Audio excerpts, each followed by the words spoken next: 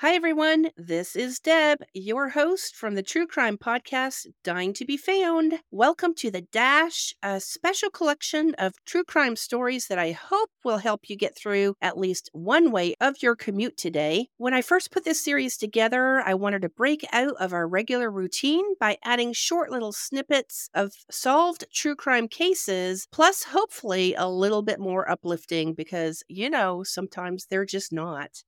Now, if you've been listening to The Dash this far in, you know that I definitely have a diverse group of podcasters. And today I have Ashley and Alicia here from the MurdNerds. Hi, guys. Hello. Hello. How are you? I'm a little chilly. You guys are sounding a little shy. I know you're not shy because we just had this really great conversation. We got to warm up a little Right, bit. This is our first episode of the night. So. Once you hit record, it still always sets in a little bit. It does. changes the way you, yeah. Oh, yeah. It sure does, yeah. Well, I'm so glad to see you again a couple months ago. I know that we talked, I actually interviewed on your show, which was really cool. And believe it or not, that inspired me to do what we're doing today. Get podcasters on here, see what your podcast is all about, and, just kind of get a little jump start here. So thank you for being here today. I am really excited. Thanks for having us. Yeah. All right, this is how it works today. What I do is I have a little mini interview to ask you guys about MurdNerds. Sounds easy, right? Mm-hmm. We like talking about ourselves. Yeah. All right. Well, then when we're done, I'll dash into my storyline, DB2F style. And just like you hear with me and my family members, I get to tell you a story. And hopefully, you guys, you don't know this. I'm going to try to make you cry. Oh, no. Oh, gosh. I'm so easy. Same. I'm a big baby. Commercials, man. Oh, I'll right. cry at a commercial. Yeah, and sad music and puppy dogs behind bars. No, I'm just kidding. I'm not going to try to make you cry. I just happen to do that with my daughter, Shelby. I don't know why it is, but I can get her to cry easy. I think it's just the way that I tell stories sometimes, but I'll do my best not to make you cry. I was just messing with you. Okay, good. No deals. All right. So I just wanted to start off and ask you guys, how do you know each other and what made you decide to start a podcast together? So I will let Alicia take the meat of this one Oh, because my gosh. I should have known. I moved to a new school in my 7th grade year, in the middle of 7th grade, right at Thanksgiving. And my parents were friends with people that lived in the town we were moving to. So they would take me to visit and make friends, essentially. And I met Ashley at a football game. I literally wrote that. Did you really? I remember the first time we met and hung out, and it was at an away football game in your Avril days. Yeah, in 7th grade. grade. And I was like basic to the max until I met her, and then we kind of mixed each other up a little bit and became who we are now. Yeah, we've been inseparable. Yeah, that is a great story. I love that. If you've heard me enough, you know I'm real sentimental and I love my family, and I don't have those roots like you guys do, but friendships, once you get that connection, yeah, there's loyalty there. I get that. right, That's awesome. and it grounds you. Mm-hmm. It's roots. Absolutely. Yeah. What made you guys decide to start a podcast together? So the funny thing about that is I've been like secretly a big true crime fan for a really long time. And I always thought it was kind of weird because I think it's kind of something that people hear and they're like, you like learning about people's murders? And right, like it's okay now, but back then it wasn't. It's like taboo to be a true crime, I don't want to say fan because you don't Right. like it, but being interested in something like that. And I had told Ashley, which for years we have always said we need our own TV show. And we tried to do YouTube at one point and it didn't. Ashleisha Lipman Productions. Yeah, it didn't go well. But I was like, we should start a podcast. And she's like, yeah, what should we start it about? And I'm like, well, I listen to a lot of true crime podcasts. And she's like, I like true crime. And I'm like, is this happening right now? Good for you. Well, how do you guys decide on your storylines? How do you start on your stories? Well, it's definitely evolved over the past year and a half.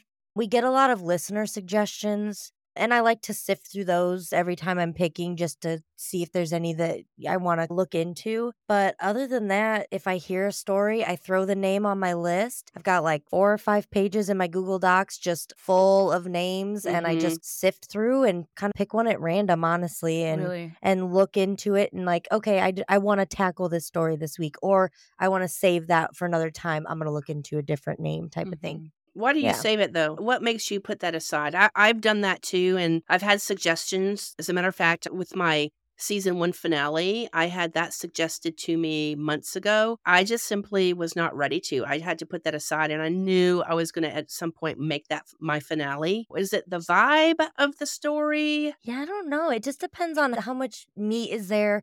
How close it hits to home for you, I think. And actually, nowadays, I have a younger girl. She's like 20. She helps me. She researches and she writes. And then I just kind of go through and I rewrite a lot sometimes. Sometimes I just read it out exactly how she writes it. It just depends on how much time I have and how much I relate to the way she writes it. And so that helps a lot. Oh, absolutely. Especially if you have that help and you're doing other things. We all work full-time jobs. Yeah. Now, Alicia, how about you? So I have a list as well that I've compiled over we've been doing this for a year, a little over a year. Yeah. We started I'd say in year September. and a half as far as like starting to plan it out in reality. You know how it is. It takes so long to plan it out. It does. But I follow a lot of Reddit forums and different Facebook groups. And sometimes there's just a case that stands out. And I'm a sucker for anything with a twist or that doesn't make sense that I need to dissect. She does that a lot. Yeah, I like to write cases and write episodes that are, you think you know where it's headed, or you're not expecting something to turn out the way it does. But like you said, I just had a case the other day that I was writing, and I had it on the back burner for a while, and I didn't want to deal with it. Like, as awful as that sounds, I couldn't handle it, or it wasn't speaking to me. So I put it down, and then I started another one that was like, I don't know, just call him a name. Yeah. It's weird how cases just jump out to you sometimes. Yes. We both do that a lot, where we'll have everything almost ready, and then 2 days before we're supposed to record, we completely flip the script and write a whole new episode. I don't know why. It just happens. Like, something just sinks to you and you're just like, I have to do this one. This is the one I have to do. Do you guys ever find when you're doing your research, you actually find another case within that case? And then you go and look up that case? There's a couple that I've found. I have never actually gone to investigate the cases that I've come across that way, but I wondered if other people did as well. Yeah, it's usually unsolved because when they're unsolved, people tend to speculate. A lot of time the speculation will involve a serial killer, and then you learn about all these other people that felt a tragedy to this serial killer, but it could have also been this person because they did this to this person. And it's like, oh my gosh. Yeah, I did that with the Brandy case. That's how I found out about Darlene Holst. Right, and you linked all those together. Yeah. Crazy. It's crazy. Or even, we've done episodes where they're shorter stories, like I did Animals That Kill. Stop laughing at me. Well, because then I did Animals That Save Lives. Yeah, because we do No Murder November, where we don't tell any story. I remember those, yeah. When I was researching about all these animal attacks, I found one that was just a very large story that was super interesting. And I'm like, I'm going to save this one and not include it in the animal attack, which maybe at one point... I was going to say she hasn't done that one yet. It's about a chimpanzee, and I have an irrational fear of chimpanzees. Really? Oh, yeah, she always has. I remember. Yeah, you always have. Monkeys, anything like that. They freak me out. They look too human, right? Yeah. Aren't they only like 1 or 2 chromosomes away from us? Yeah. Science. Their hands, man. If you knew then what you know now, what advice would you give someone who's just starting out on a podcast? And it doesn't have to be true crime. It could be any type of podcast. What kind of advice could you give? Go ahead. Okay. I would say have your first 10 to 20 episodes written and ready to record or recorded before you start promoting, because that was actually our goal at the beginning. We wanted to have, I think we set like a goal of 6 or something. It was pretty small to have recorded before we started actually posting. Well, we got our first one recorded and we posted it that night. We were so high on that. We were like, oh my gosh, let's just do it. Yeah. And then we were screwed because we were like, oh my gosh, we don't have anything for next week. Like, what are we supposed to do? We would record on Fridays, edit on Fridays, and release on Fridays for like 6 weeks straight. We did that. and it was really hard. How in the world? Yeah, it was like, It was poorly done. I don't know about you guys. Maybe because I'm an overthinker. It takes me a good 6 hours to edit. Yeah, she would sit on my couch and I would just sit there and edit, and it was a lot. We would take turns. I have a video of you getting frustrated. Oh my gosh, yeah. Because she used to go, what was I would it? go, so I would suck my Before teeth, say, everything. and so. I said it so much. I still do it a lot. You can Oh, ask wait. Jeremy. You say the word so? Oh, all the time. I write it in my script all the time too. It's the way my brain works. I think we all have a phrase or something, those filler words. Oh, We yeah. all have them. And so is one of my words, but I do Yeah. always edit it out because I find myself saying it too much. Yeah, but you know what I noticed? Because it was something I was really self-conscious about. And I did edit out a lot when I was doing the editing. Jeremy, when we first started recording with him, was editing a lot of them out. And eventually Mhm. at some point he was like, all right, I can't keep doing this. And nobody really And notices. yeah, that's what I found. I would try and get ahead of it and say, I say so much. And then people who listen would be like, I never even noticed. I think Right. we So it was become just- immune to it when we're listening to it. We don't notice. Right, That you hear the somebody's story- saying so. Yeah, I'm all about the storytelling. I don't notice all that other stuff. I mean, Right. Yeah. And I think that's most people that listen, especially to true crime. It's about the content. And I think a lot with all podcasts, it's about the chemistry with the Mhm. hosts. And it's just not, that's one of my other filler words. I say, all the time. But it's like trying to relate to people, You you know? Yes. Oh, absolutely. I mean, we're having a conversation. Absolutely. Right. Yeah. How do you guys balance work, life, and podcasting? It's easy for me. I don't have any kids. Ergo, I don't have a life. So, I'm the same way. It's easy when you don't have those distractions. yeah, it's not too bad for me. I mean, I've got stuff going on. I'm always busy, but Mm-hmm. I can always make time for it because it's priority. So, Yeah. Mhm. Distractions, you say. I got 4 kids. Yes. Uh, I call those drop and roll days because you got to get everybody to the ballpark and they're all at different ballparks. You just have so much going on when you got kids in the house. I get that. And we've got a 13-year-old, a 10-year-old, a 4-year-old, and a 2-year-old. So, and I work nights and my husband works days. So, Woo! yeah, it's nutso. There's been times where I've worked, because I work 5 days a week, but I work on Saturdays. It's my longest shift. I work from open to close. And there's been times, which I hope my boss isn't listening, but I've wrote a paper at work because I have no time. And I don't sleep. Like, I don't sleep a lot. Wow. Yeah, I was getting at 1.3 to 4 hours of sleep a night. So, these watches really tell you a lot. I Oh, yeah. average 4.4 hours a night. I didn't even know that. Yep. I've been wearing it for 2 weeks. Wow. I'm like, that's not good. no, that's not That is good. not good. You know what? I have an analog, old-fashioned watch that I don't keep up with that stuff. I know my patterns, and I've had enough of those smartwatches to tell me what I should or should not be doing. you're like, I don't want to know that I only got 4 hours of sleep because that makes Right. it more that stressful. messes with your head. It's like a It placebo. does. Yeah, for sure. Who would you guys absolutely love to have on MurdNerds as a guest co-host? Besides me, of course, but no, really. Obviously. Who would you like to have? Tell me. I need to know. Me? Yeah. Okay. Well, we like talking with you, obviously, but we already Thank had you. you guys on. Yes. I think it'd be really cool to have the Morbid girls on. Yeah. I love Morbid. That's Ashley's favorite. Well, it's tied with my favorite murder.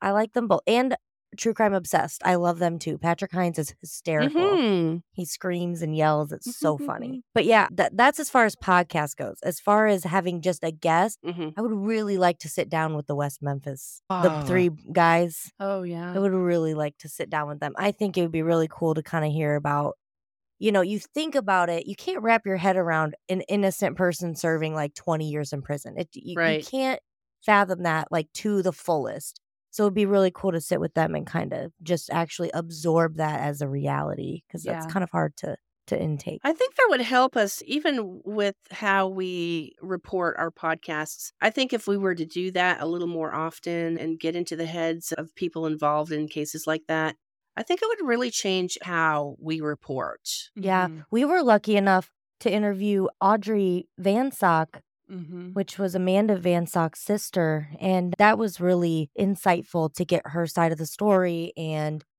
her thoughts on everything because she knows everybody involved personally. She grew up with them. So that was really cool to hear that side of that story. Alicia, what about you?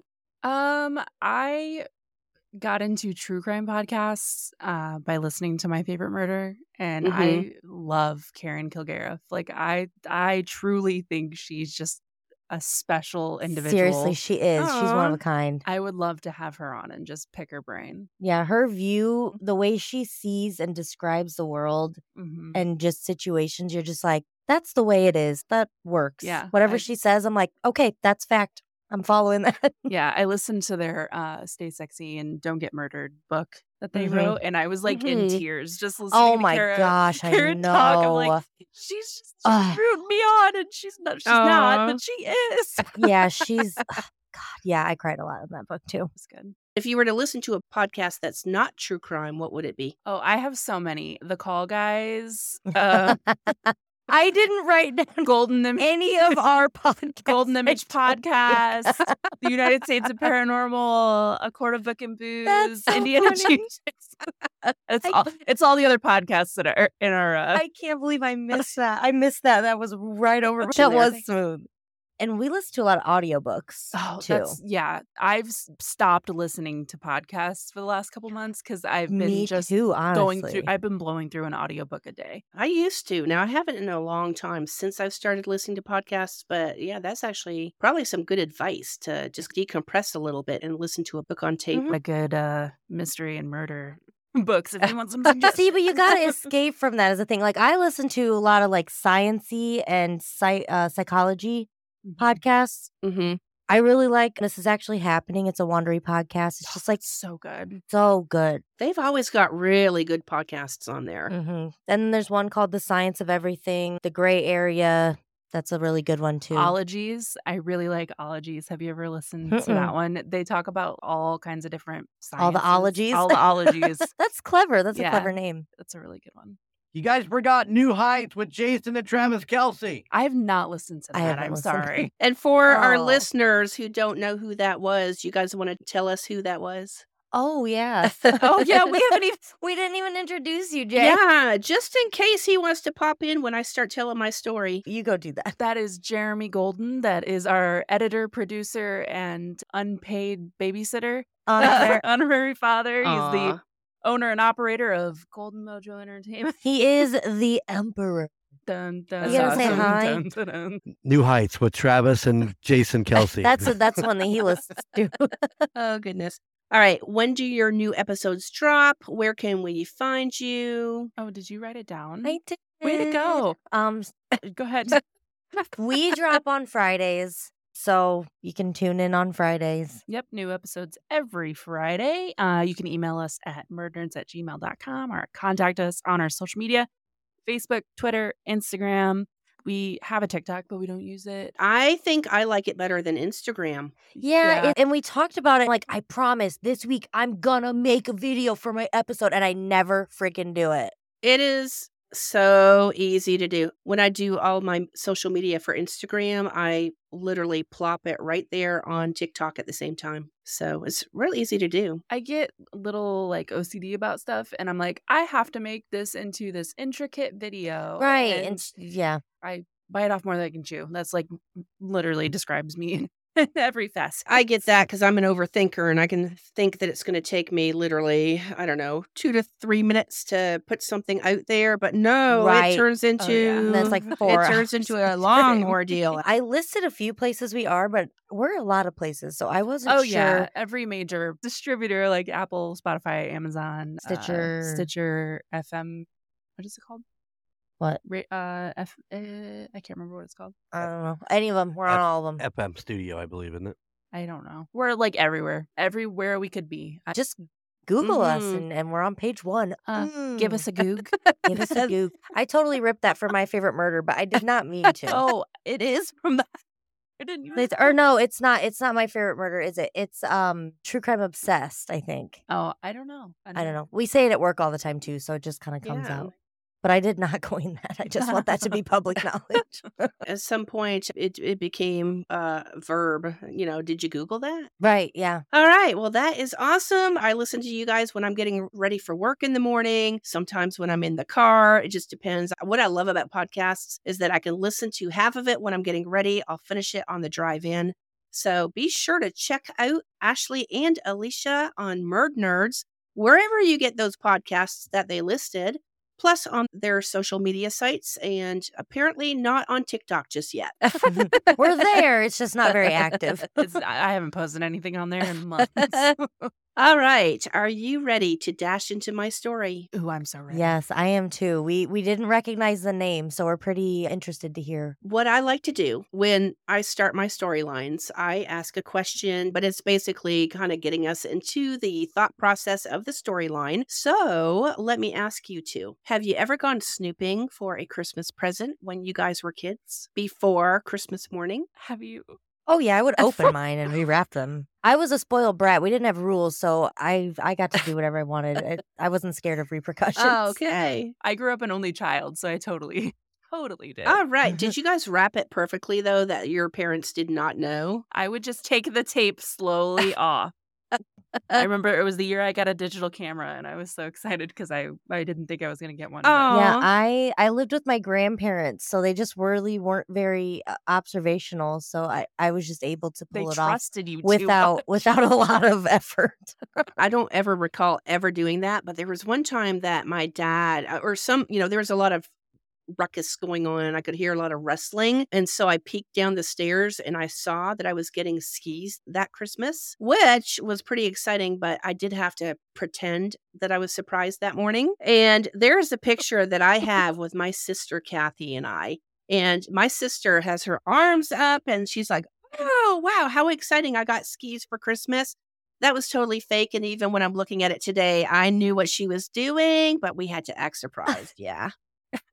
That's really That funny. is super funny. All right. So we're going to come around to that question in just a bit. But for now, I'm going to tell you the story about Paul Joseph Fronczak.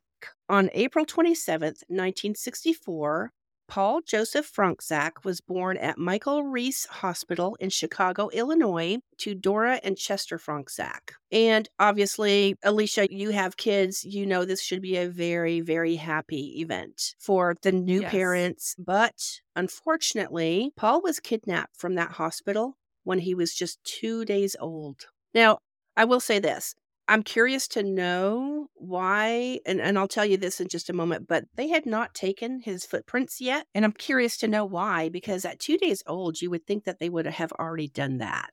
Yeah. That's like within the first hour they do that. Mm-hmm. It was an inside job. Yeah. About 1:45 p.m. on April 29th, 1964, a woman posing as a nurse, inside job like you just said, but a woman posing as a nurse came in, told Dora that she needed to take Paul to the nursery so that they could take blood work. Sounds reasonable, right? That's part of the process, but maybe get those footprints while you're at it. Who knows? Naturally, Dora handed her baby over to the nurse, who immediately left the hospital, jumped into a taxi, took off, and was never seen again. Oh my gosh. Now, one thing, too, is back in the 60s, car seats were not required. So it was probably really easy to get away. The lady just jumped in the car, had a baby in her hand, and off they went. So according to the taxi driver, this woman was Caucasian, blonde, approximately 35 to 40 years old, around 5'7". Is that us? I mean, right? 5'7", too tall. And medium build. So he got a pretty good description of her. Believing the occurrence was connected to a kidnapping, though, run by the Chicago area mob, over 200 police began an immediate investigation and canvassed a 16-block radius of that hospital where Paul had just been taken. So they acted pretty quickly here. Mm-hmm. They started going door to door. They went to 600 homes before midnight and couldn't find any leads on the baby that had been kidnapped, unfortunately. Wow. They also tested 10,000 boys to see if they were baby Paul over the next 2 years, but no news came back that any of them were the stolen baby. So he just disappeared in plain sight, which is really sad. Yeah, that's tough. Now, although the kidnapping case is considered to be one of the biggest manhunts in the history of Chicago way back in 1964, definitive leads were never established, and at some point this case went cold. That makes sense. It'd be hard. I mean, they didn't exist 2 days ago. He didn't exist, Yeah. That's crazy. And it's like all newborns look like potatoes. So Yeah, it's like, literally. look for this potato with dark hair or this potato with light hair. And a really big scowl on their face because they're not happy coming out from their warm spot. Exactly. All right. Meanwhile, in March 1966, a little toddler boy was abandoned in a parking lot by a department store in New Jersey. He was simply left alone in a stroller when a passerby came through and figured out that he was just sitting there by himself. Now, he was a little too young to even say his name and was placed in foster care with a family who was going to adopt him until police linked him to baby Paul Fronczak, who was stolen from that Chicago hospital 2 years earlier in 1964. Can you imagine being that person who stopped and just saw a baby by themselves or a toddler just in their stroller outside of a department store? I mean, is that normal back then? Was that normal? To just leave a baby? No. Well, like to go into a store and leave your baby outside, that's not normal. Like back in the 60s? I don't know. No, but it was She a hopped in the European car thing. with the baby in her arm, probably a cigarette in her mouth. I mean, you That- never know. That is a European thing, though. They leave the prams outside of the right. and then they go into the stores, not in the United States. Are you saying they leave their kids outside? I think like in Norway and stuff they do that. Yeah, they leave them in the prams outside of the store, and it's not Well, uncommon because they don't have to see, freaking psycho killers like we do here. So for real. Yeah, that's true. people are happy there. Truly. Well, police looked into this abandoned child and they felt that he could have been baby Paul Fronczak, who had been abducted from the hospital. And the only thing that the investigators had to go on was that newborn picture, because yes, they did have the picture of the baby, Oh my gosh. but like I said, they hadn't taken his blood work yet, his fingerprints, footprints, nothing. So they only had that picture to go by. They compared photos of newborn Paul Joseph Fronczak from the hospital photos, and they looked really closely at his facial features. Now, here's an interesting fact, and I don't know if you guys know this, but another approach to identifying the abandoned toddler was the shape of his ears. Oh yeah, they're like fingerprints, aren't they? Kind of. Yeah, I have read that. Yeah, they are. And back in the 1960s, they believed, like you said, that is pretty significant, like a fingerprint. And me personally, I can relate to this because when I came from Canada to the United States, it was back in the 1980s, and I was required to tuck my hair behind my ear, have a sideways photo, or at least like a partially sideways photo so that they could specifically see my ear. And they took that picture for my green card. Yeah. I thought that was interesting. Wow, that's interesting. Mhm. How weird. Isn't it? I did ask them. I'm like, why are you doing this? Why are you making me tuck my hair behind my ears? And that's what they told me. It was as significant as a fingerprint. So I thought that was neat. Interesting. Yeah. And once they completed their comparisons and were confident that the toddler was baby Paul, authorities contacted Dora and Chester Fronczak to give them the good news that their son had been recovered. Now, Dora and Chester were obviously elated with this and agreed to psychological testing before they could be introduced back to the toddler. And that makes sense. That's understandable. They've been through a lot. Sure. Right, right. Something interesting happened here. When Dora was introduced to the toddler, she felt at the time that all eyes were on her due to the media frenzy that obviously erupted in this case. Baby is found, baby's returned home, and Dora felt that she could either say yes, no, or I'm not sure that this is truly my son. Mm-hmm. And what do you guys think she did? I would imagine that she would say, oh gosh, okay, I don't know. It's either she said yes because you want to think that so badly, no matter Yes. what you actually know or think in your head, Mhm. or I don't know because she only knew him probably for a few hours out of those 2 days. How are you going to be able to know. Yeah. But I don't have that like mother's intuition, so I don't know that feeling, you Right. know? Yeah. What about you? Yeah, I would feel like she'd be pressured to say, yeah, this is my Okay, son. so you're feeling she's pressured? Yeah. Yeah. Well, when they were introduced, but according to a statement that she had made many, many years later, Dora did not say yes so much because out of clear definition, she absolutely knew that was her son. She did it because she thought it was the right thing to do because this boy needed a family. Right. But you got to think too, though. You got to think if that's the reason, then people are going to stop looking for your son and he could be out there Yeah. somewhere. So that feels like a scary reason to do that because then that Yeah. cuts off all Hope well, yeah, for your within son. within the public. Yeah. And then, Ashley, you said she may have wanted that baby so bad to be hers that she said yes. Mhm. You just don't know. I mean, I don't know what I would do in that situation. Well, Dora and Chester took the toddler in, declared him as Paul Joseph Fronczak, and raised him as their own. Honestly, that's really sweet. I would think that's a happy ending. But Dora eventually went through the court systems and had to adopt Paul because obviously there was no record of him other than that newborn picture. Yeah. And in 1960s, she couldn't even prove that he was her biological son. Mhm. All right. Now, from a very young age, Paul did not feel like he even fit in with his new family. And I've heard that before, that adopted kids, even if they don't know they're adopted, they just don't get that warm and fuzzy feeling like they're part of the family. They And feel different. Right. yeah, and Paul didn't feel that he fit in because he didn't look like anybody. There was no family resemblance there. He did go to Catholic school and was raised by a loving yet overprotective mother, for good reason, of course.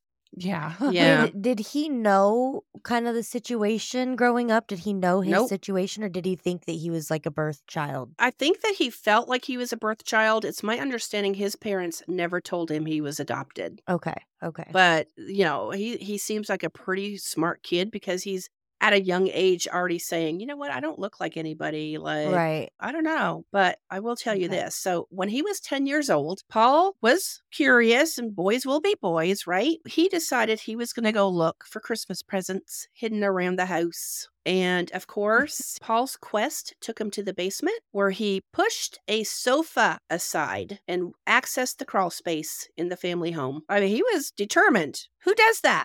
Right. All right. There in the crawl space, he came across several old boxes full of newspaper articles, sympathy cards, and letters addressed to the family of a baby boy who had been kidnapped in 1964 from Michael Reese Hospital. So he came across these articles. As he went reading through them, the mother of the boy who was stolen pleaded for the kidnapper to bring her baby back home unharmed. Paul recognized the woman in this photo to be his mother, Dora. Gosh, at 10 years old. What a way to shake your foundation. Like, That's yeah. already a weird age anyway. Mhm. Yeah. Well, another article showed the same mother being interviewed, saying that she had reunited with her infant boy, who was a toddler by now and had been abandoned in New Jersey. And because there was not a paper trail on that infant, the mother had adopted the boy and called him her own. Paul immediately ran upstairs to ask his mother about what he had just found. Of course, she would have been a little shocked. She was angry that he had been snooping for those Christmas presents. Yeah, for real, that's bold of him to run up there immediately. I think I would have waited at least a day or two. It's stewing it a Yeah. little, just a little. But that is when she told him that, yes, he had been kidnapped and that was all he needed to know.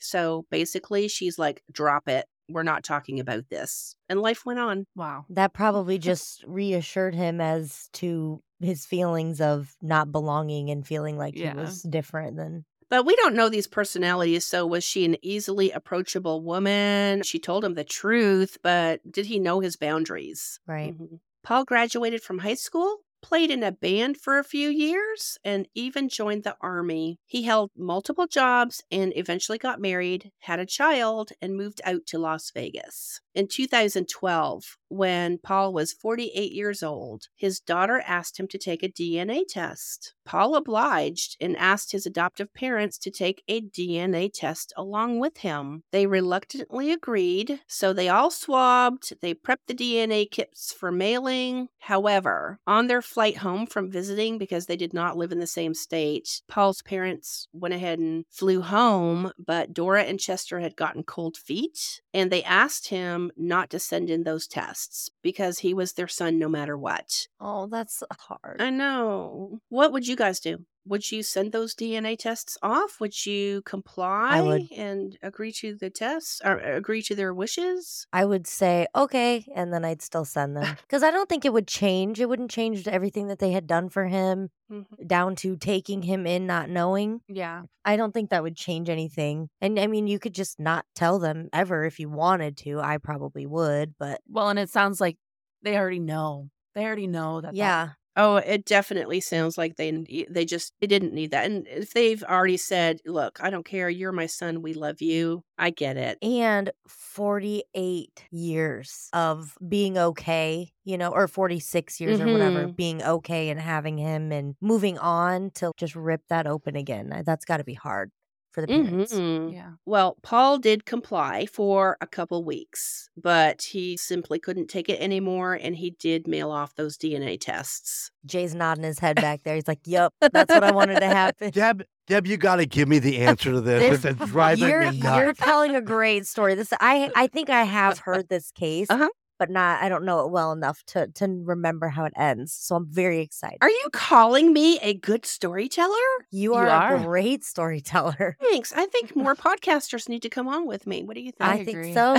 We'll spread the word. Weeks went by and DNA tests did come back. Paul was not the biological son of Dora and Chester Fronczak.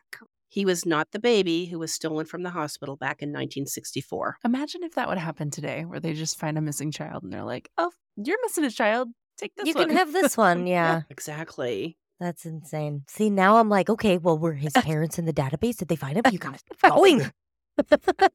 Did he find cousins? Who are their parents? Who are their siblings? I'm so glad you're asking me those questions because Paul immediately began searching for his birth parents, which unfortunately caused discourse with his adoptive parents because he did send those tests off. They stopped talking to him for about a year. That's awful. What a wonderful journey for him to be able to go on and for them not to support him. That's upsetting to me. Well, you know what was upsetting to them? They were ticked off because he went against their wishes and mailed off those tests. Right. Again, you don't know what personalities you're dealing with here because the dynamics of families, I mean, shoo. Well, and having that big of a secret, I think it starts to snowball. So I'm sure there was a lot of short, no, just because.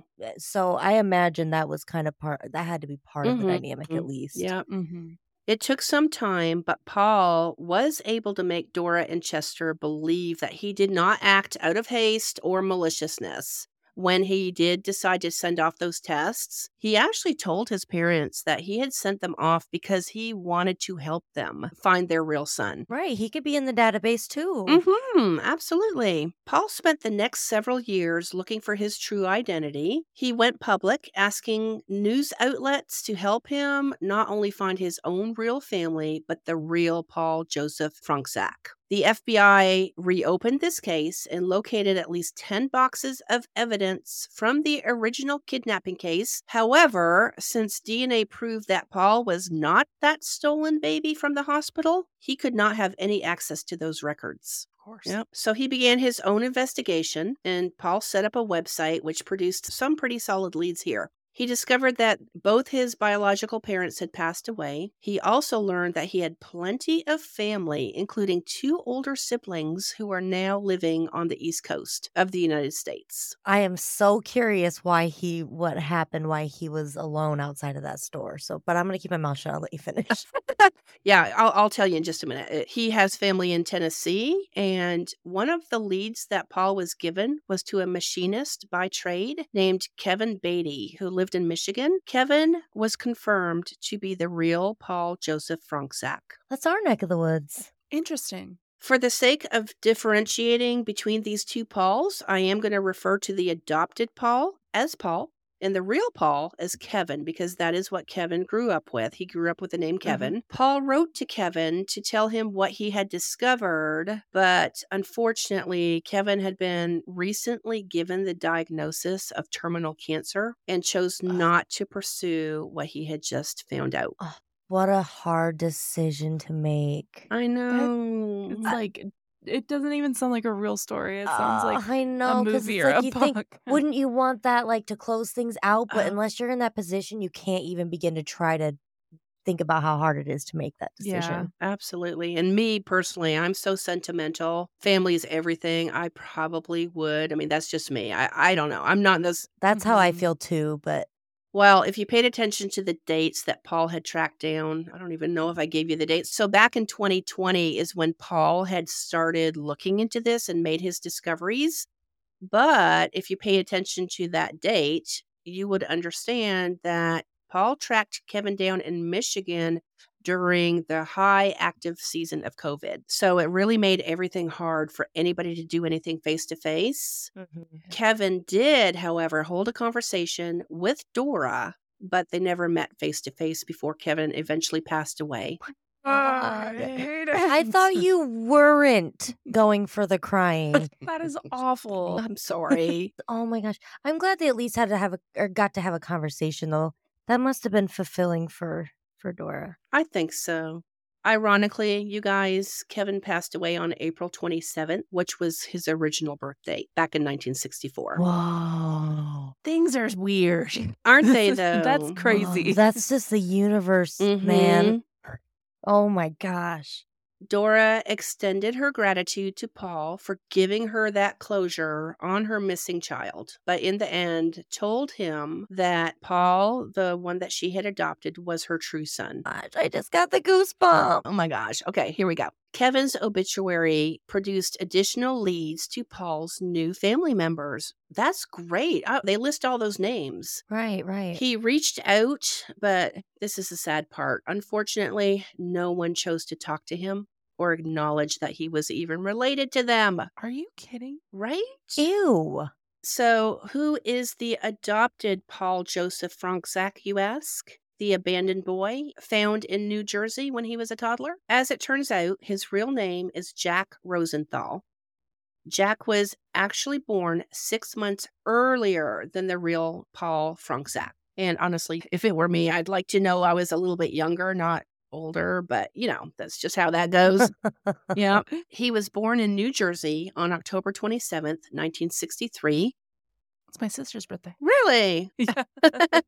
Just not 1963. 2009. Exactly. And guess what? Ironically, it's the same birthday as his mother, Dora. Oh my gosh. Right? See, and they all linked together. Right. That is insanity. That is insanity. That is like Nothing's a coincidence. synchronicity and numbers. Yeah, that shit's real. That is wild. It is. Well, for the purpose of consistency, I am going to continue calling Jack Paul, since that was the name that he went by all his life. Paul is one of 4 siblings who, unfortunately, grew up in an abusive household with a Korean War vet and an alcoholic mother. Oh my gosh.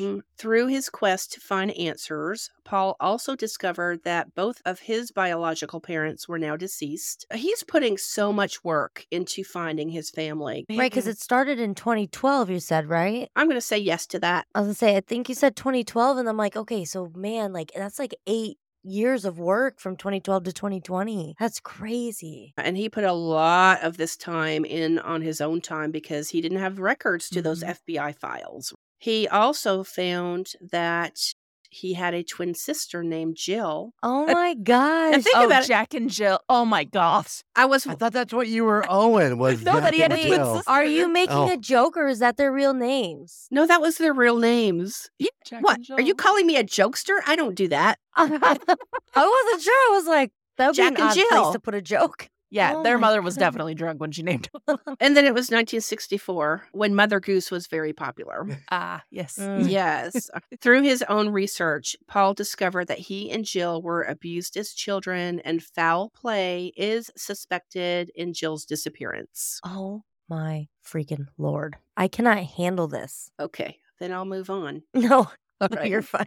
All right. It's not certain if Jill disappeared at the same time that Jack had been abandoned at that department store, regardless. Wait, did I say Jack? Okay. Paul. Yeah. Yeah, we Regardless, Jack, or Paul in this case, continues to search for his long lost twin. to this day right now.